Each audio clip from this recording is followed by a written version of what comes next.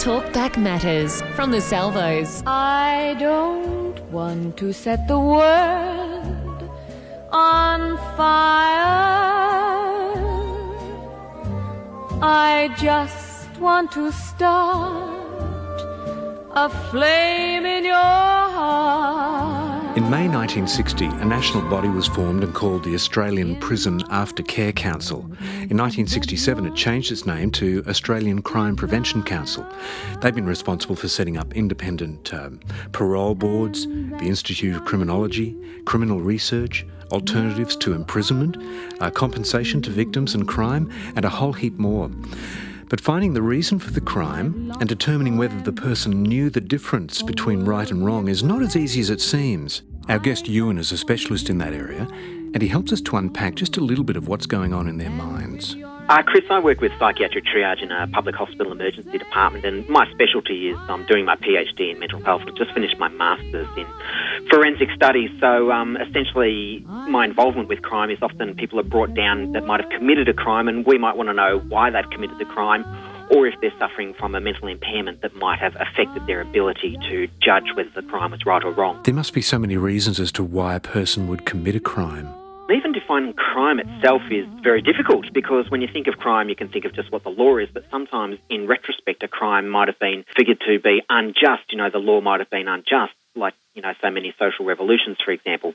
But look, effectively, the simplest idea that people might commit a crime is to meet a material need that they can't really get under the normal rules of society. So they might want something, for example, or they might be poverty-stricken and need something. So they might, commit a crime to get that material aid.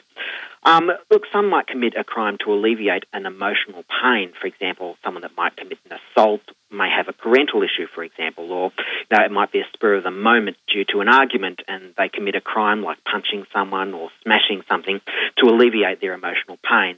Others are quite opportunistic, Chris, and it was interesting here a little while ago. I don't know if you heard about the Westpac ATM that was dispersing extra money. Yes. People were going in and getting hundreds of dollars, which wasn't theirs, and it's effectively the same as theft. But because the ATM was just giving it to them, this crime of opportunity, they took it, and so many just took it and run. A lot of people obviously returned the money when they realised that they could get caught, for example. Others are a little bit more planned. Look, some people might feel that, someone commits a crime feeling that a certain population might deserve the crime. So people might have a racial profile, for example, for committing a crime, and thinking that that target, particularly deserves to have a crime committed against them. In the movie Heat, Robert De Niro and Val Kilmer and one other guy, I can't remember his name, I'm sure he'd love to know that I've just said that, but they're robbing a bank, and Robert De Niro is walking across the top of this bank counter, waving an AK-47 around and saying, "We mean to harm no one. Your money is safe. It's insured by the federal government." Exactly, and that's a really interesting one, because some people might minimise the pain to the victim through that. So they think, it's a bank, the money comes back. But, of course, what they don't think about is the people that are going to be traumatised by having guns waved around in their faces, or that you and I and listeners have increased premiums in banks and insurance because people commit crimes. So they minimise the pain, but the reality is that the pain is still there. Look, others deny responsibility as well to a crime, so they might feel that they were pushed into it and had no other choice other than to commit the crime. There are things like antisocial personality disorders, Chris, where people might connect with others, they have impulsive control problems, so they might commit crimes. Also psychiatric reasons, so, someone might commit a crime which is in response to a paranoia. They might be feeling they're being followed or poisoned, for example. Sometimes there's societal change, so it might be to change society, and the crime is justified sometimes in retrospect. An argument that is used is that I'm a good person, but I think we all commit crimes, really. I think that's true, Chris. Like, a lot of people might download music, or they might have minor speeding, offences, so they minimise the crime and its impact on others and society. And I looked at the London riots and a policeman who was saying in England that it ended up being just simply acts of crime. They were opportunistic, those particular events that happened around England. Absolutely. The Westpac just shows that you put some people in certain circumstances and they commit a crime, and you'd be surprised what some people do when they think they just might get away with it spur of the moment. I asked a man with wisdom the way that I should go. I just need some direction, sir. I've wandered from the road. Do you think that you could help me? Do you think that there's still hope? Tell me all I need to know. Tell me all I need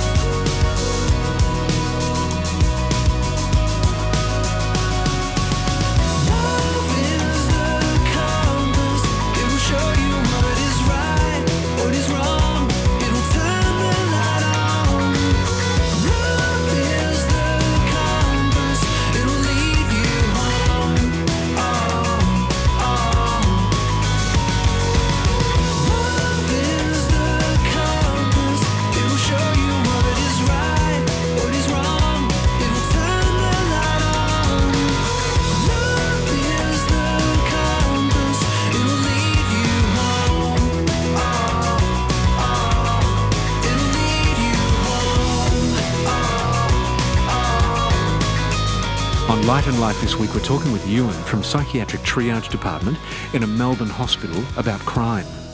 In your role, how do you go about assessing why someone committed a crime, and perhaps was it because of a mental unwellness at the time? It's a controversial area up to the point there was a high-profile crime here in Melbourne, for example, where, there were some very prominent and very well-credentialed psychiatrists looking at whether, we call it mad, bad or sad, and whether this person was dissociative when they committed a very horrific crime.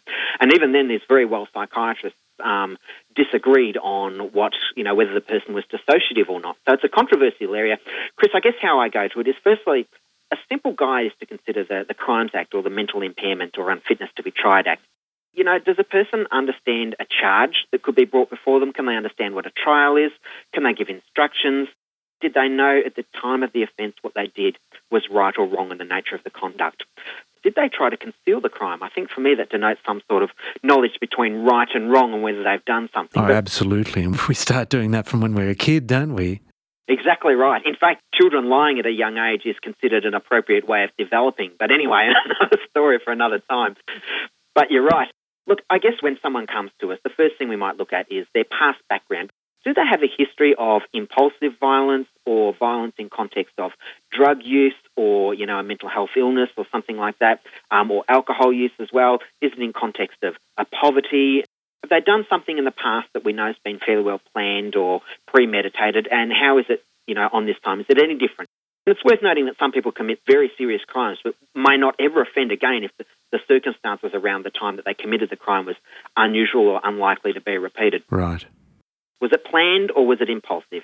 Was it to gain something or to avoid something? Were they under the influence of a mental illness or dissociation? Is it possible to say, is there a percentage of people who would try to put one over you by making you believe that they have a mental unwellness when they don't? Absolutely, Chris. We call it malingering, which is where someone will feign any symptom, and it doesn't have to be a psychiatric symptom. It can be any sort of symptom. So malingering is they might feign back pain to get compensation, for example, or to avoid going to court. So there might be something they'll gain or they'll avoid. And it's the same with mental health problems. Right. And how we do it is we look very intently on the illness they might be claiming to have and what's presenting before us. Right. We might look at clinical indicators. For example, someone with a paranoia, you can tell they might look distracted.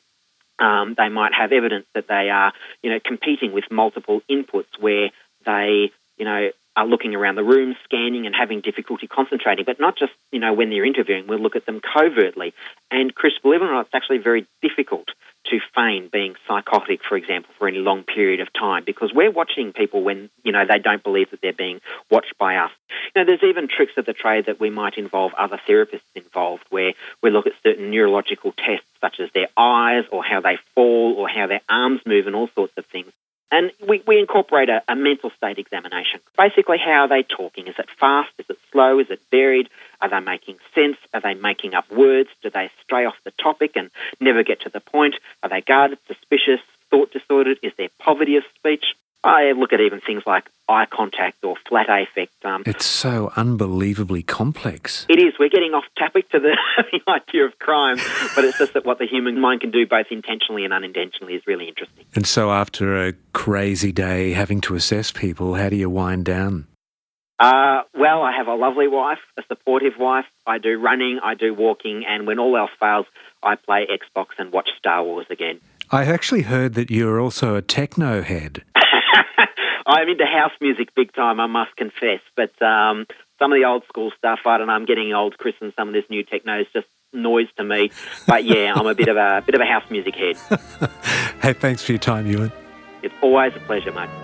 I don't want to set the world on fire. I just want to start a flame in your heart. That's Ewan from a psychiatric triage department in a Melbourne hospital who's giving us just the tip of the iceberg there, including touching on knowing the difference between right and wrong. I read something very interesting from antiquity in the books of Jeremiah, chapter 31, verse 33, when God said he made a covenant with the Israelites.